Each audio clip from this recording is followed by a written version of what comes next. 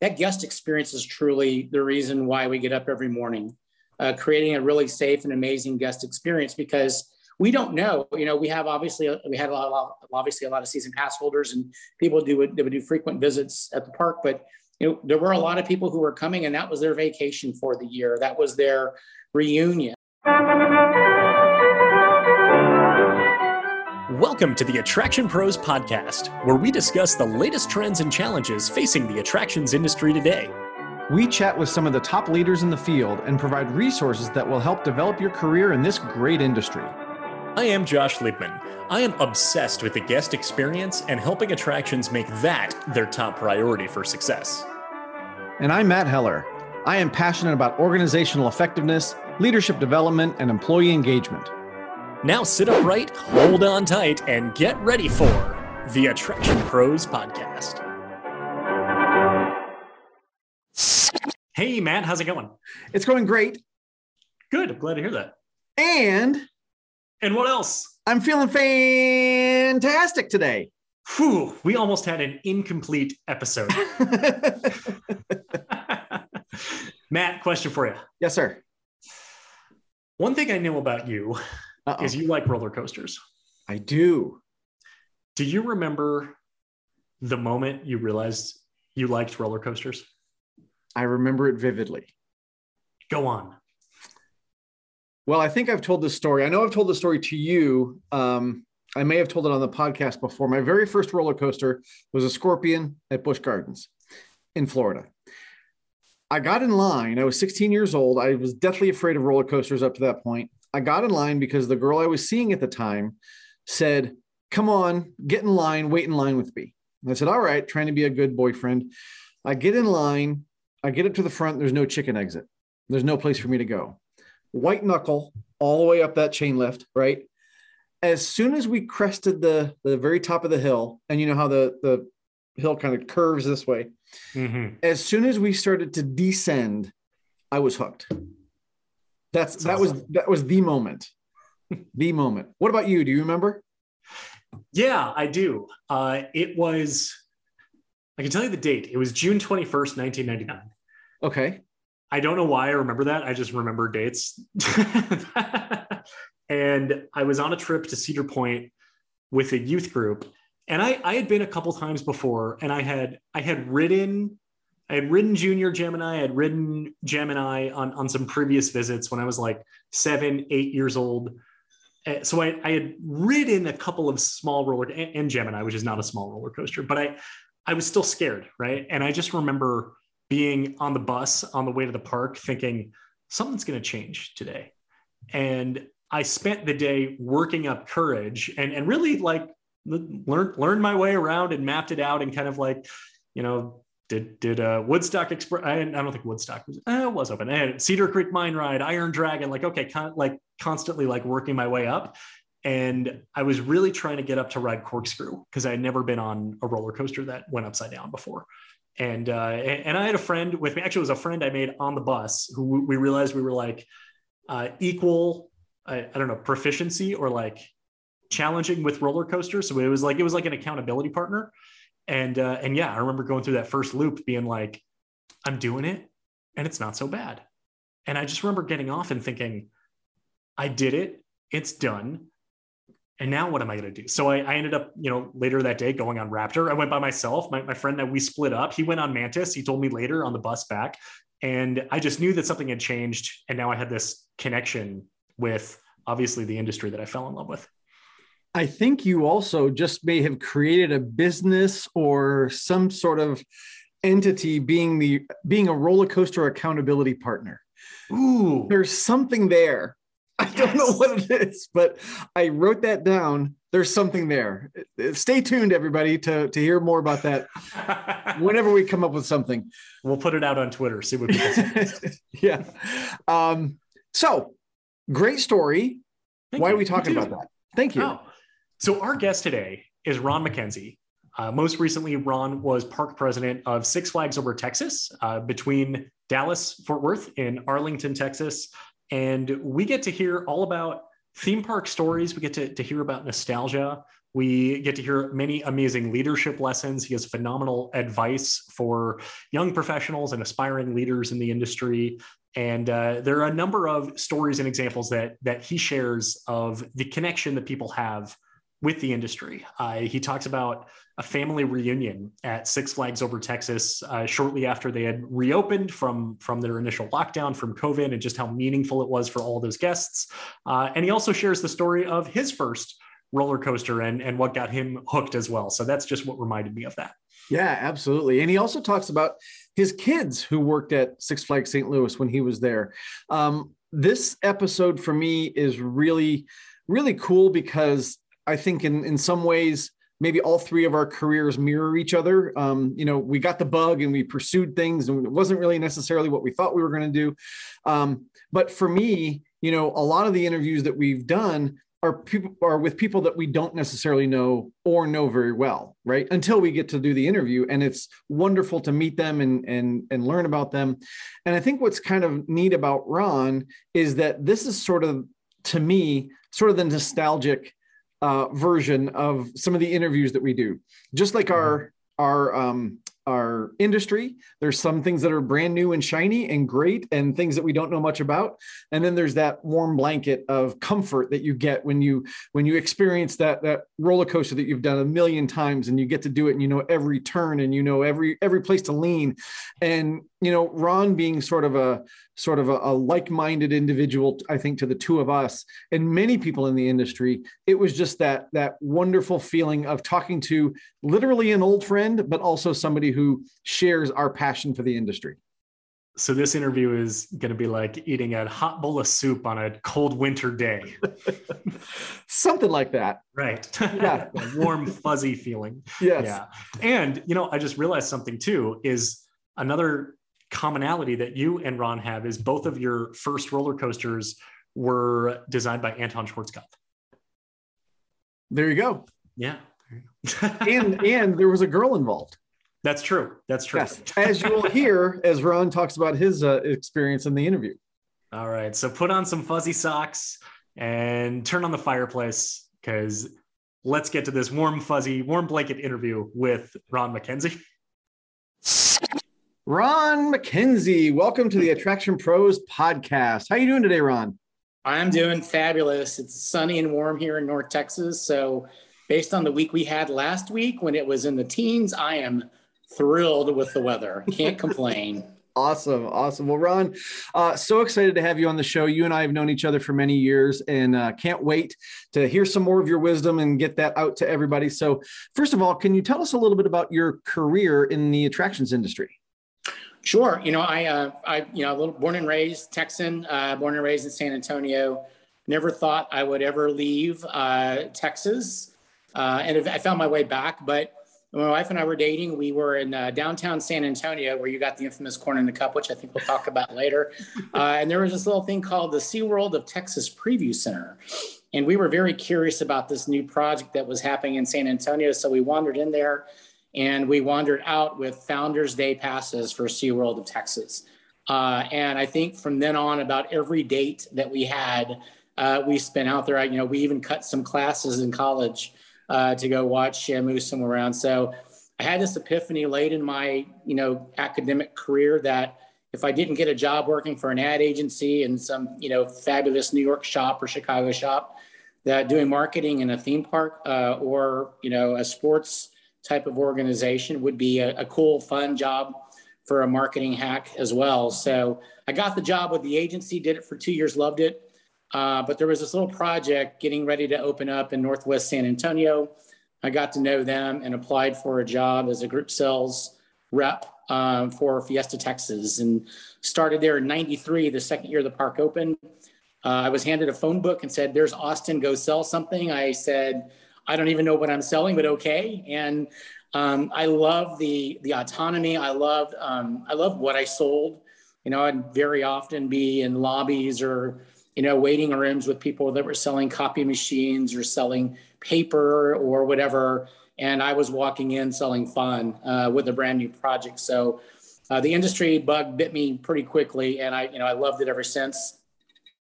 I stayed with Fiesta Texas through the Six Flags acquiring them in 1996, and then kind of began my journey around the Midwest. So I moved from there to St. Louis to be the group sales manager in 99, promoted to director of marketing at Astroworld in 04, and thought we had gotten back to Texas for good. And lo and behold, in 2005, unfortunately, Astroworld closed. And so they shipped me back off to St. Louis, where I spent 10 years as director of marketing before landing back at Texas, at Fiesta Texas, and then eventually in Arlington here as the former park president at Six Flags Over Texas and Hurricane Harbor, Arlington. So all that to say that it's been an amazing 26 plus years of theme park love and spirit and camaraderie and thrills and adventure. And I wouldn't trade or exchange a single moment of it for anything. Excellent. I was trying to follow along and kind of connect the dots from San Antonio, yep, St. Louis, Houston, and then eventually to Dallas. Yeah. You talk a little bit about when you were working at Fiesta Texas and in sales, and you said you're competing with those people or sitting in the same office as someone, you know, in there also selling copy machines, and you're in there selling fun. Was it also a challenge though for people to say yes and to be able to, I would say, make those sales from, you know, kind of from group sales at perhaps a new theme park that was still, I would say, building its brand, building its momentum, and I would say kind of what were some of the challenges in those early days? Well, you know, just like when my wife and I wandered into that SeaWorld preview center, it's like, what are they building a SeaWorld in Central Texas? What's this is about, and what does this project mean? There was a lot of curiosity about Fiesta Texas when it first opened, because as you guys may or may not recall, it was actually built as an entertainment show park. So it was really candidly all about the shows and the entertainment. And I remember the first time I went there was one roller coaster. And so kind of educating people and getting them excited about what the project was. While it was a challenge, I think people were very curious about what it was and what it was going to be. And I think, you know, when you're in the group sales world in the theme park business, these planners, they don't have a lot of time. So anything you can do to educate them and give them easy access to new experiences and opportunities, so they don't have to go through the phone book at that time, not so much anymore. But even today, I think the more that we could show them just what a unique and different experience doing a group event at a theme park really is, and the fact that they don't really have to do a lot of the work they would have to do planning a traditional company outing or organizational outing, that made it a little easier. But it wasn't hard getting appointments, candidly, just because people were so dang curious about that project and what it meant. Yeah, Ron, I'm curious too a little bit about some of your trajectories around the industry, and I think what has piqued my curiosity is maybe the differences of being in different locations, right? You know, you've got St. Louis, you've got a couple of different places in Texas. How did the regionality of that impact what you did? It is amazing, and I had the good fortune of working at two of the three legacy Six Flags Park, and obviously Arlington and in St. Louis. And even though, you know, brands like Six Flags or SeaWorld or even some of the Cedar parks, you know, even though there's this national brand, every park really is very local. I always used to say to people, our business is local. We're a national brand with a local focus. And, you know, if you talk to people, for example, in St. Louis and anywhere you went, you mentioned that you worked at Six Flags, they could tell you a story of something that occurred that still is in their memory bank from visiting the park. You know, whether it was their first job, they met their wife there, they had their first kiss there, they saw their first concert. And that was fairly universal from market to market. Not so much in the early days with Fiesta Texas, obviously, because it was relatively new, but especially in markets like Houston and in St. Louis, where the parks were really anchored in those markets and had been around for a long time. You know, those milestones, those first coasters, those first rides, I'm sure Matt and Josh, you can tell me about, you know, the first coaster you rode and where that was and how that sort of created your excitement and enthusiasm and love for the industry. Well, so imagine that in each of these local markets, everybody's has their stories about their own personal experience with the park. So figuring out how to tap into that, you know, my kids, all three of them had their first jobs at Six Flags St. Louis. So I'm sure as they travel the globe in their careers and things that they do, they'll talk about that. And that was their park. St. Louis was their park. Yeah. I'm curious then to bridge that everything you were just talking of the importance of creating those memories. You mentioned, people remember their first roller coaster, their first date with somebody, kind of really the impact that that the park has on their lives.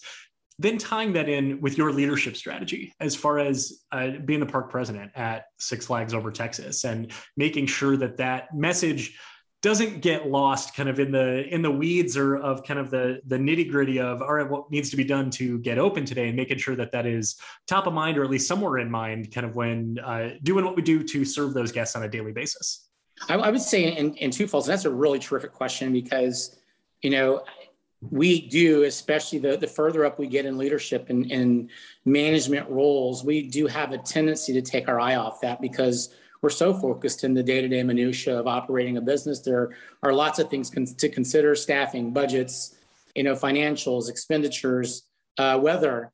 But what I used to tell the team, and really anywhere that I've been, that guest experience is truly the reason why we get up every morning, creating a really safe and amazing guest experience, because we don't know, we had a lot of season pass holders and people that would do frequent visits at the park, but there were a lot of people who were coming, and that was their vacation for the year. That was their reunion. There's a great story right out of the pandemic, especially here in Arlington, when things really started to open up. I was standing at the front gate at Park Close, just saying goodbye to guests, and I heard a lot of screaming and a lot of loud yelps and tears. And I walked over and asked this guest if they were okay, and it was a family reunion, and it was the first time they had the opportunity to hug each other and love on each other.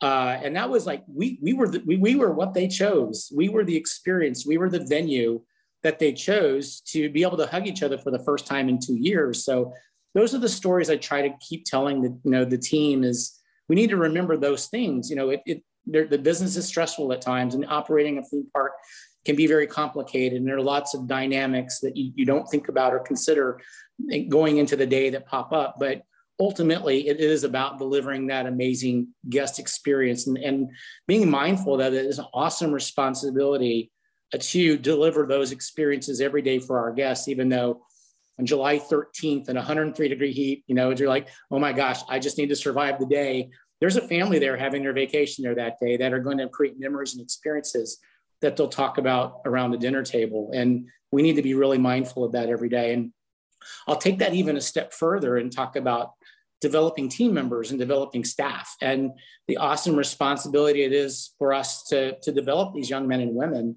especially today in a difficult staffing environment. It's more than just the weekly paycheck that we need to talk about. We need to talk about how we develop them and how we give them the skills that they need to be successful in the working environment that they're going to be in as they get older and advance in their lives and in their careers.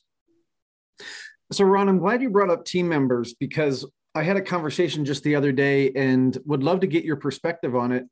And it's sort of the balance of, when you see someone that has potential, but doesn't necessarily believe or have the confidence in their own potential, like the balance of you as an executive or you as their leader to, push them because you see it in them, but not to push them too far, too fast, because that's going to be worse in the long run. So how do you sort of balance that sort of leadership and pushing people at the right time in the right way?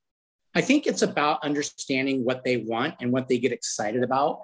And knowing that, so asking really early on the right questions. What do you want to do? Like, where do you want to go with this? Do you see this as a career path for you outside of when you get out of high school? Or is this just something you're doing to be able to, put gas in your car and take a girl out or a guy out to the movies? So one of the things I love to do, and this was, it sort of happened organically. I would love to tell you that I thought about it, but we were so busy during the early days of reopening after the pandemic. It was really hard to even find time to go grab a bite or, take a break. So the employee cafeteria was centrally located in the park. So I would always stop by there and just sit down and sit outside and get some fresh air. And it became one of these things where team members would sit and they would come talk to me, and they would come talk to me about the business, what they loved about their job. And I realized this is a really good way to learn about what our team members experience is like and what they need and what they want. And before too long, it's like I could barely get my food in because I had so many team members stopping and talking to me. But I also think just being available and being consistent in how you communicate and the direction and holding them accountable and helping them understand what it is their goal and focus should be. It's really, candidly, leadership is just all about effective communication and trust and getting people to believe in what you're trying to accomplish and then giving them the tools to do that. So, but I love that part of the job. I think, that became my favorite time in the park, was just having that opportunity to sit down and talk with team members, because we give the kids today a bad rap. They don't get a lot of credit for being, but there are a lot of really hardworking, smart, intelligent young men and women who are working in our industry that we need to just make sure we continue to develop and give them the tools and resources to be successful. The ability to have this type of relationship and, I would say, engagement and communication with staff members across all departments, across all levels of the organization structure, does that become more difficult, I would say, kind of going up the ranks, and particularly being park president? You kind of share the importance of really, I interpret this as going an inch wide and a mile deep, but at the same time, wanting to be able to do this at scale with thousands of employees that are working for the property. So I would say kind of balancing that and making sure that you're able to give that time and give that focus as equally distributed as possible. Yeah, you have to be very intentional, and you have to make it a priority. It's easy. On an operating day, I could sit at my desk for 8 hours and watch the numbers coming in on the computer and watch the videos while working through another, litany of Excel files for presentations or PowerPoints. But you have to be intentional about how you do it and when you do it. And I think it's important too to develop that trust. You have to be consistent about it. To do it every once in a while and not be available on a consistent basis. But you're right, Josh.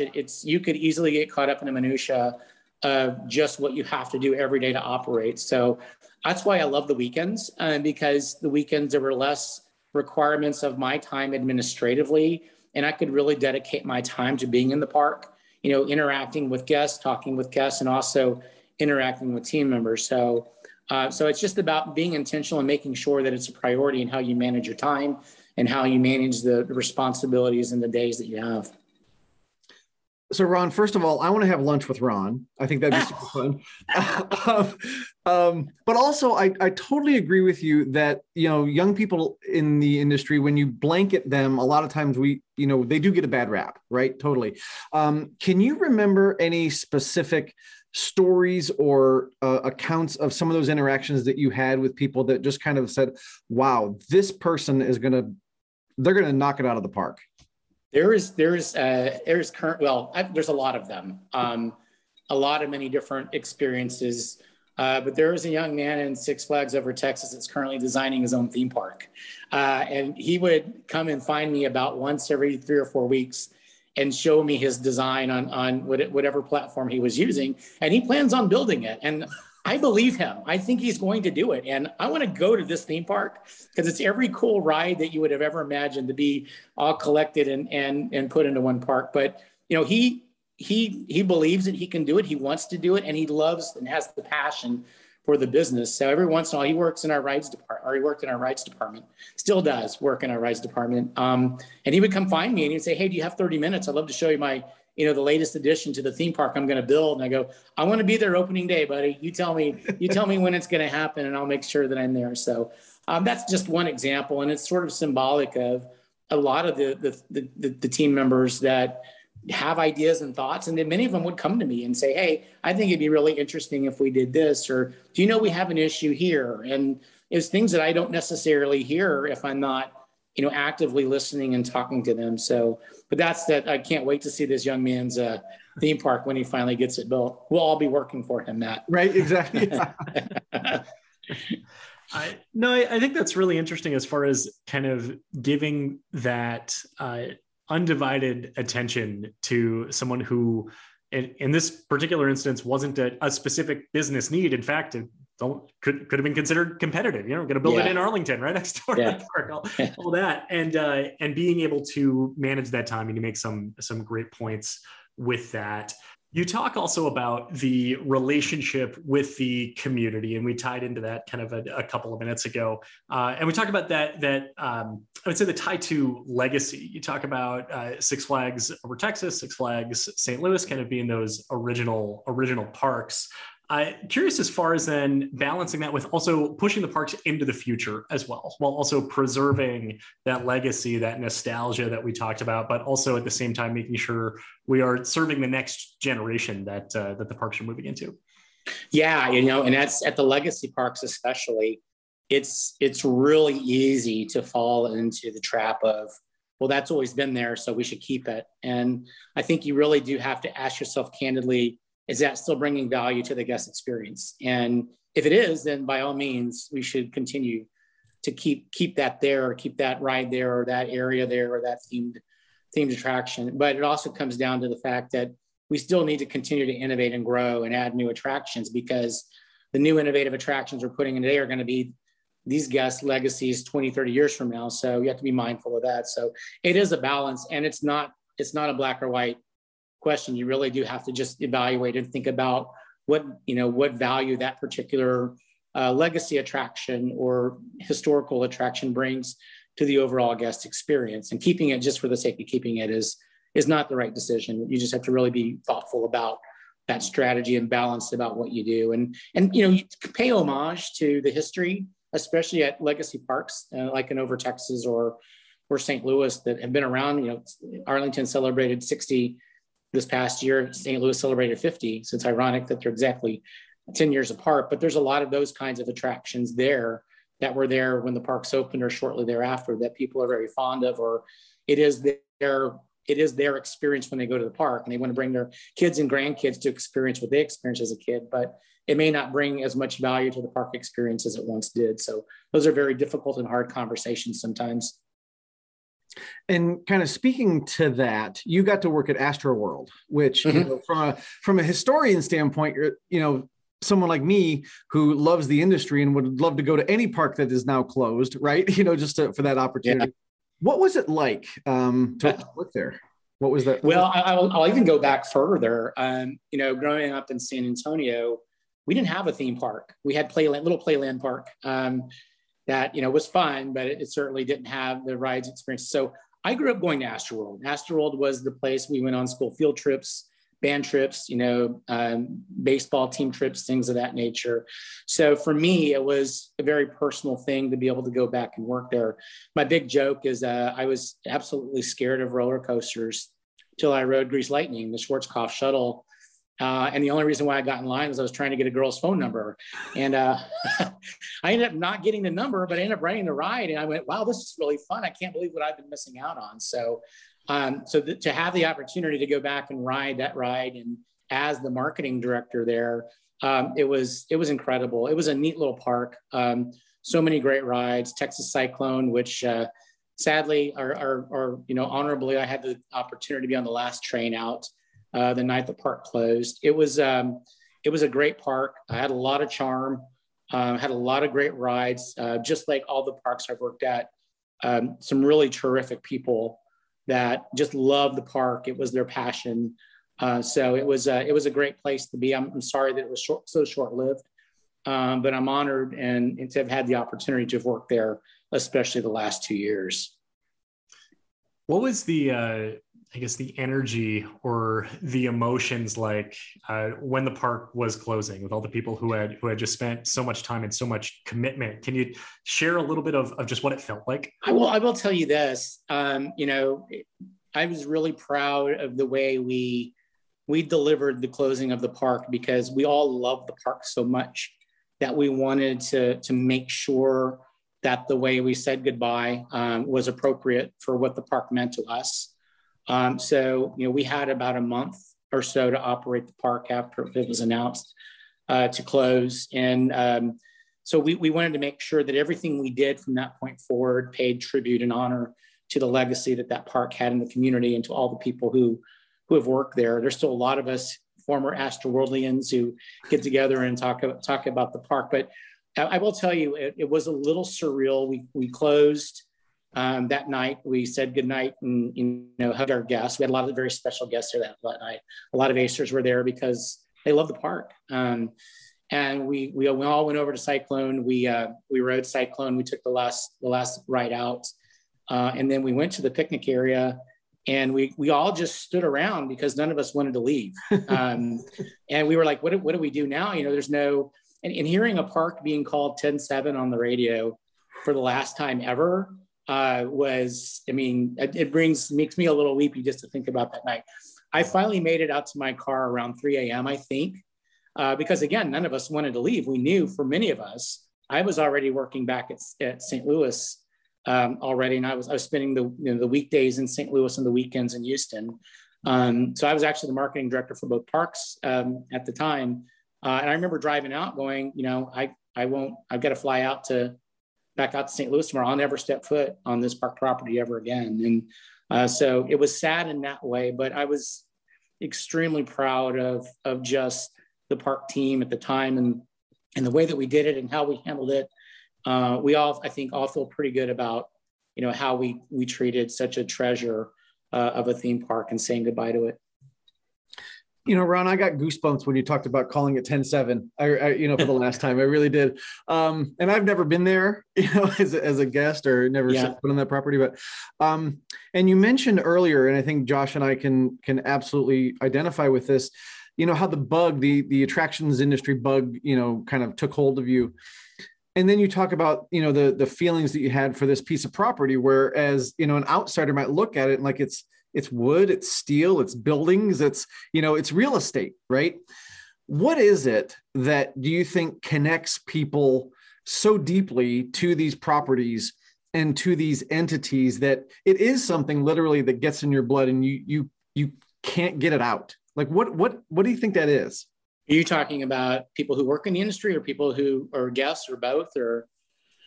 Primarily people who work in the industry. Yeah, I think it's a really great question. I think probably it is because of who you work with. It's the people. I mean, my wife is a CPA. She sits in front of a computer screen and does taxes, and she's very, very good at it.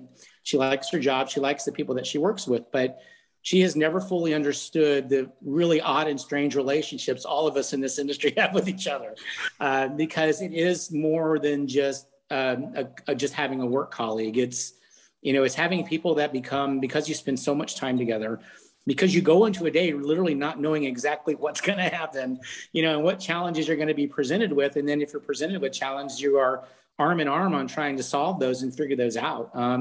That you develop this sort of bond and this sort of relationship that goes beyond just being a mere work colleague. It really goes to being friends. And then ultimately, if you spend enough time, they become like family to you. Because you go through your professional experiences together.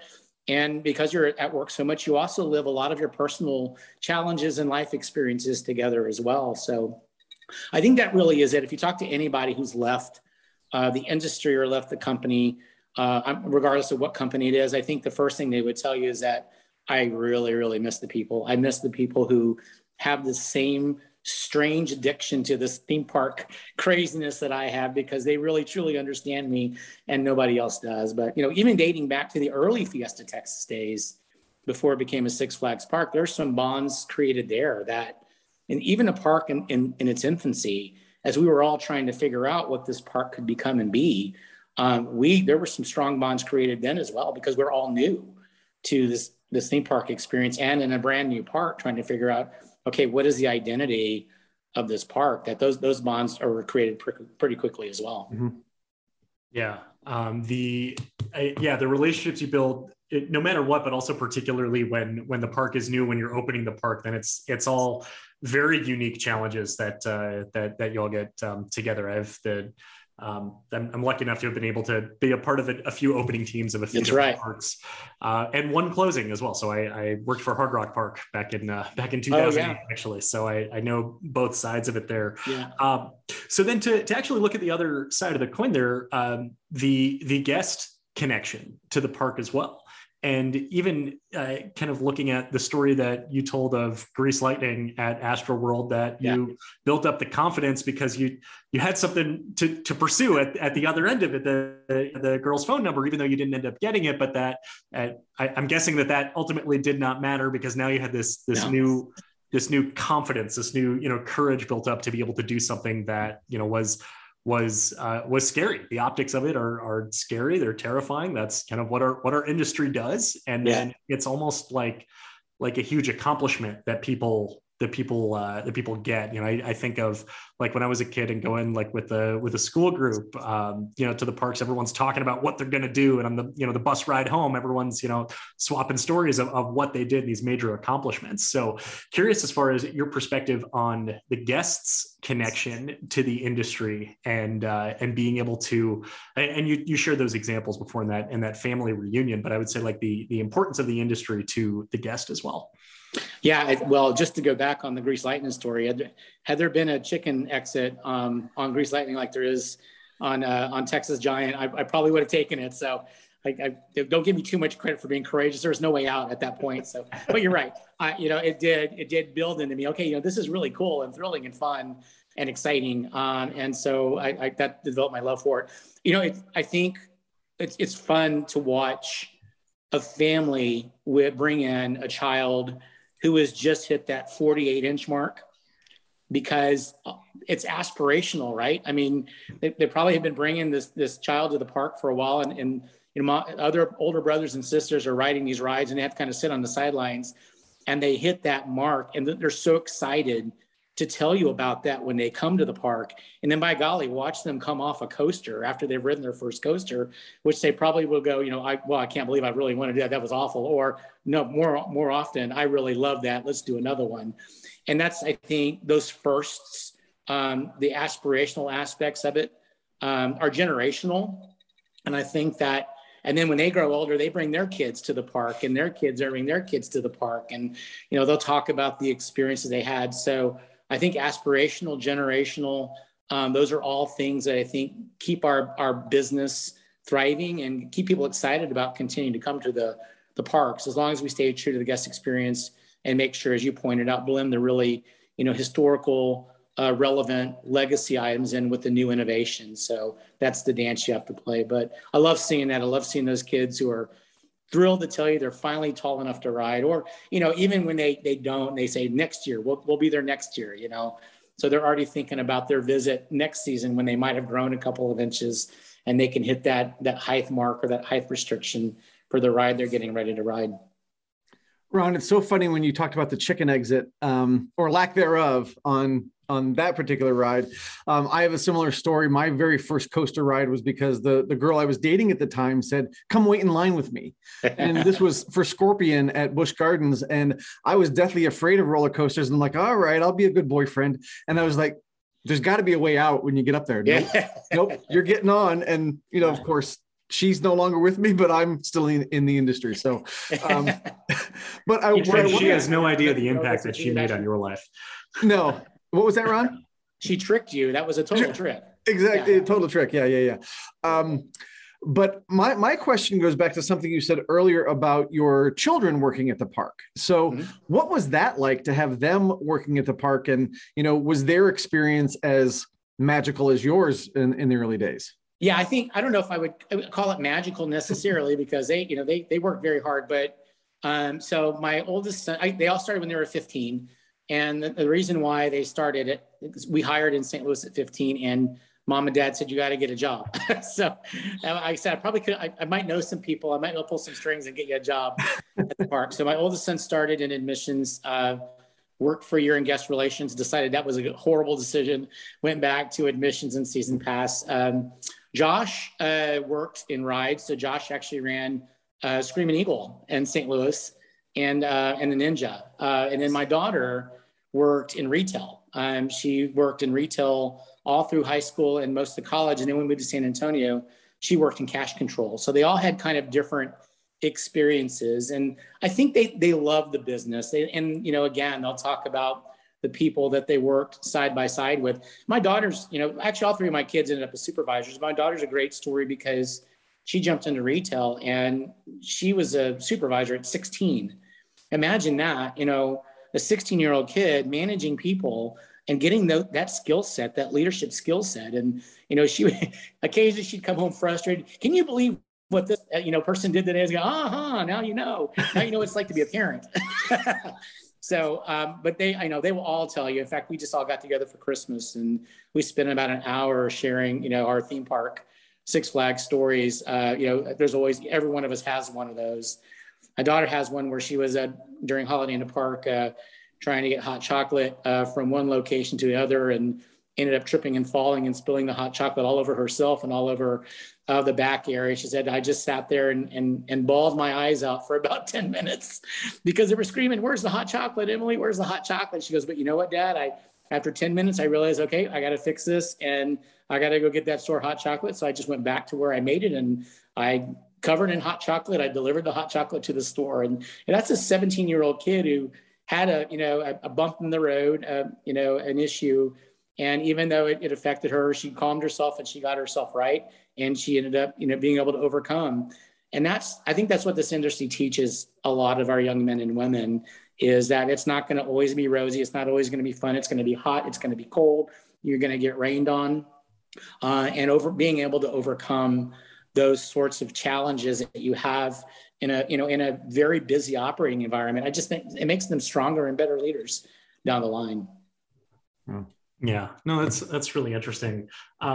So actually, were you able to kind of guide her or mentor her as also, a leader in the park as well, and that she was a supervisor at 16, 17 years old, of being able to kind of be a sounding board or someone, to say, like, I'm here to help you also develop through this journey as well? I tried to stay out of the way mostly. I really wanted, our philosophy with our kids was to kind of let them find their own way, but certainly would be there if she had a challenge or a question about why something was being done or how to approach a certain situation. Our kids were always really good about bringing those things to us if they needed us, but also figuring it out on their own if they could. So we did have lots of talks around the dinner table, especially when all three and myself were working at Six Flags in St. Louis, that my wife would have to say, "Okay, stop. Like, let's talk about something else other than, let's not bring work home every night," because now it's all three of you now, or all four of you now. Yeah. So, and we did actually get my wife out there for one event. We had a big catering in St. Louis and we needed extra help. So I said, "Hey, let's check off this bucket list. Let's have all five of us go into Six Flags St. Louis and work for one day." So we've got a picture of her in her Six Flags uniform too, so she could say she was in the family business. Was that your bucket list or her bucket list? I think it was mine. I don't think she. But, we were all working, so it was a way for her to be able to see us and spend time with us too. So, yeah.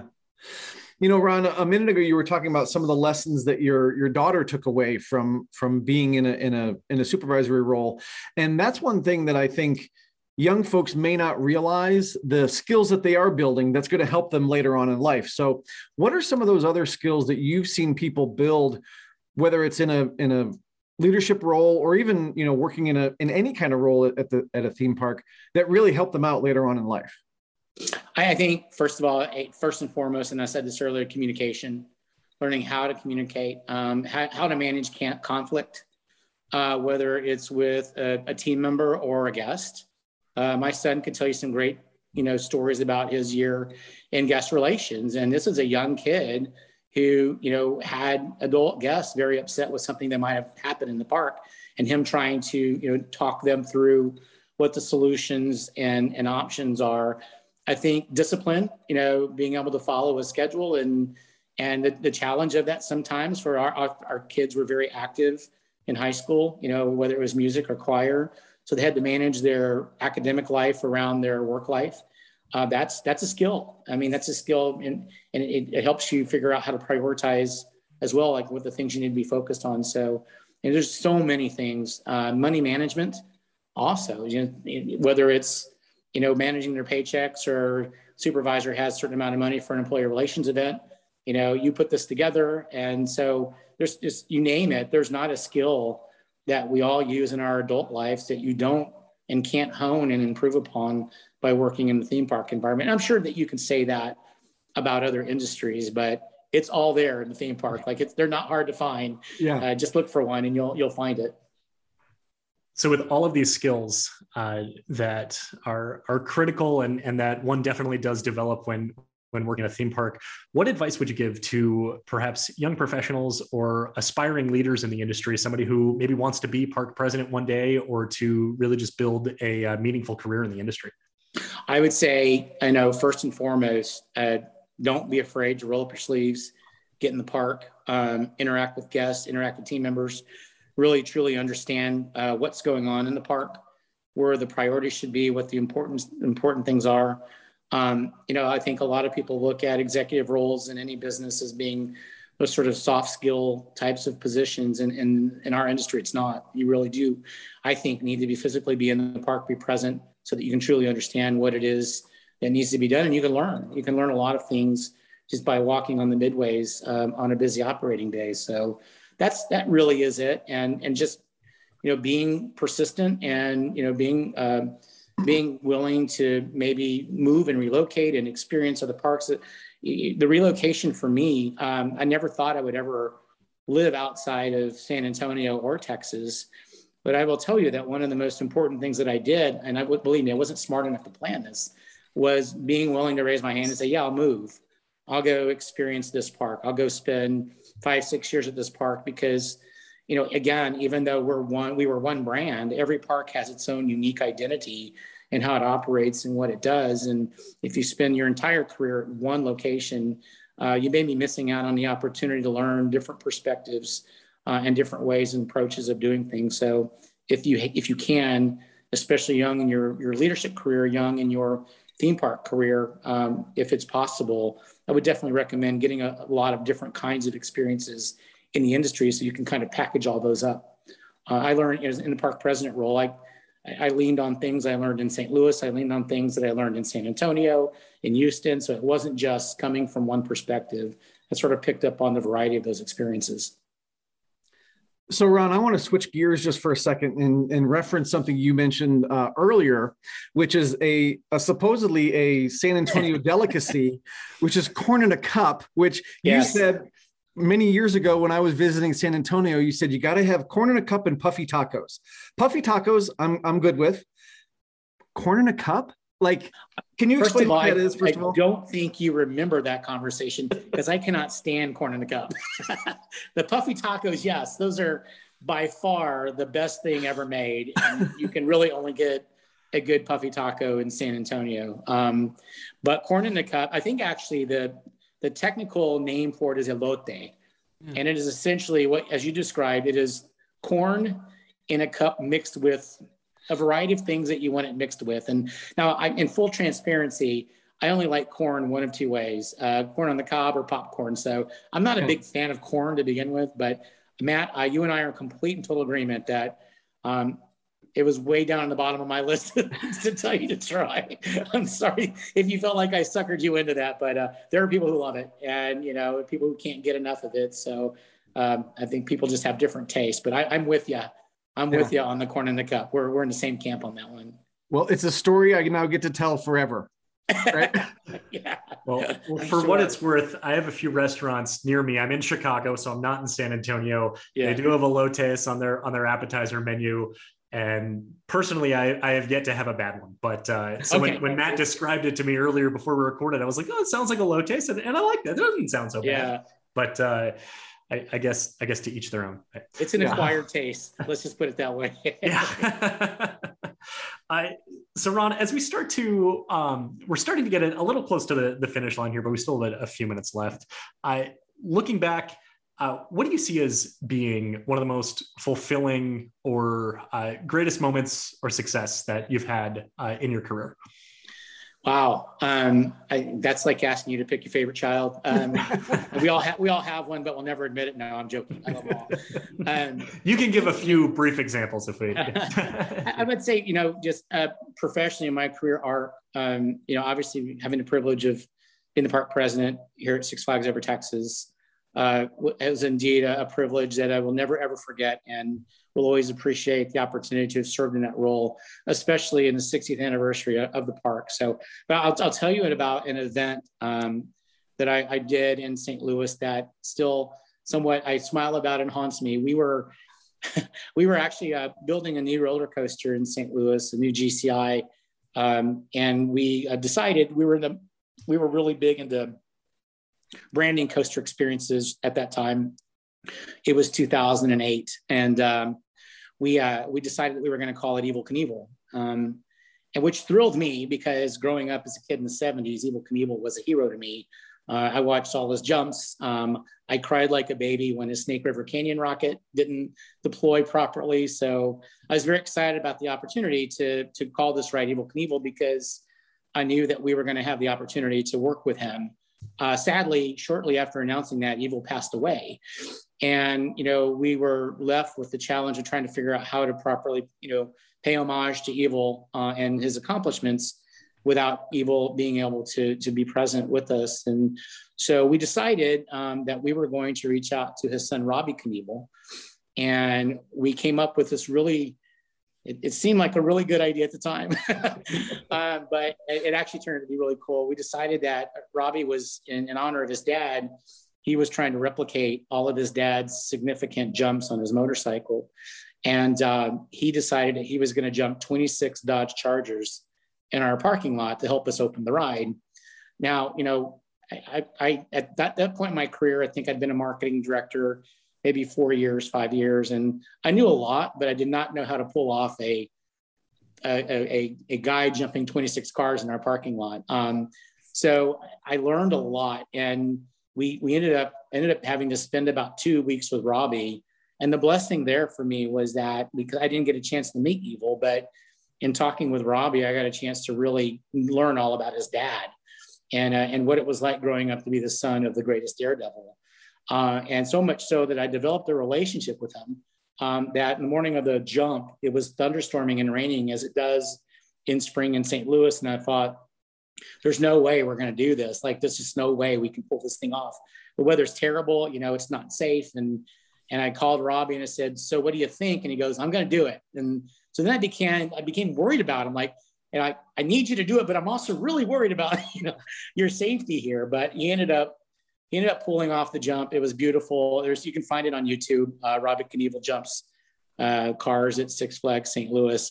But the really funny thing about that is that after the jump was complete, I felt compelled to walk up to him and hug him. But he was really not all that interested in hugging me. So there's this picture that came out in the paper of me trying to hug Robbie and Robbie pulling away from me that I got teased about for many, many years thereafter. But the reason why I tell that story is because this industry presents so many unbelievable opportunities to do things that you've never done before. I never in a million years, when I went to college and studied marketing, thought that I was going to pull off an event where a daredevil jumps 26 cars in our parking lot with fire and smoke and gets national press. And so the fact that there was no template for that, we made the event up. We created it, we executed it, we delivered it successfully. We accomplished all the objectives from a PR and marketing standpoint that we wanted to accomplish. It's still one of my fondest memories of being in the business and being in that role. And it just helped me and reinforce how cool our jobs really are. That not only do you get a chance to do what we do every day for our guests, but occasionally you're given a chance to create and deliver these amazing events that people will remember forever. That is so cool. That is so cool. That's I can just picture that because I was a kid of Evel Knievel as well. I wanted to. I watched all those jumps and everything. So that was Matt, really I don't know cool. if you had the little spinny wind-up toy, but we decided that we were going to send those out as premiums to the media, and I got my hands on a couple of them. And this was just when we were all starting to try to figure out how to use social media. So if you go out to YouTube and you type in Evel Knievel ride at Six Flags St. Louis, you might see some videos of me trying to become a YouTube sensation with the windy Evel Knievel motorcycle thing. So don't judge. It was early in my social media career. So, but that was fun. I mean, it's just, and that, again, it speaks to, we got this really cool ride. It's going to be themed after Evel Knievel. What can we do? I mean, I think one of the things that we might talk about, or we're going to talk about, was the social media and digital media age. And, is that challenging? And it is, because trying to figure out what platforms are the right platforms, or how frequent to post or to do things is the challenge. But our parks are so loaded with content. And a lot of brands, they struggle with that. They create content, they invent content, they come up with, try clever things just to try to be relevant. And all you have to do in a theme park is just walk out in the park and fire up your camera or your phone and say, okay, what am I going to get today? I know I'm going to see something here that's going to be really cool and really work well in the social and digital marketing world that we live in. So sadly, the Evel Knievel thing was way early in the game and I was not very good at it. So no, that's awesome. It's so cool to hear that story. Thanks so much for sharing that. And we're starting to wind down here. If people wanted to get a hold of you, where would you send them? Just find me on LinkedIn. I spend a lot of time there these days, just kind of reading what's going on in the industry and trying to stay on top of what's happening. So just reach out to me on LinkedIn, shoot me a note, and I am happy to respond back to it. All right. Awesome, Ron. This was an amazing conversation. Great catching up. Next time I get to see you, we're going to have some of those puffy tacos. We'll avoid the corn in the cup, but we'll have some puffy tacos. And for everybody out there watching and listening, just remember, we are all Attraction Pros. Thanks for listening to the Attraction Pros podcast. Make sure to subscribe so you can tune in when new episodes release. And even better, please leave us a review on iTunes. For more information, visit attractionpros.com.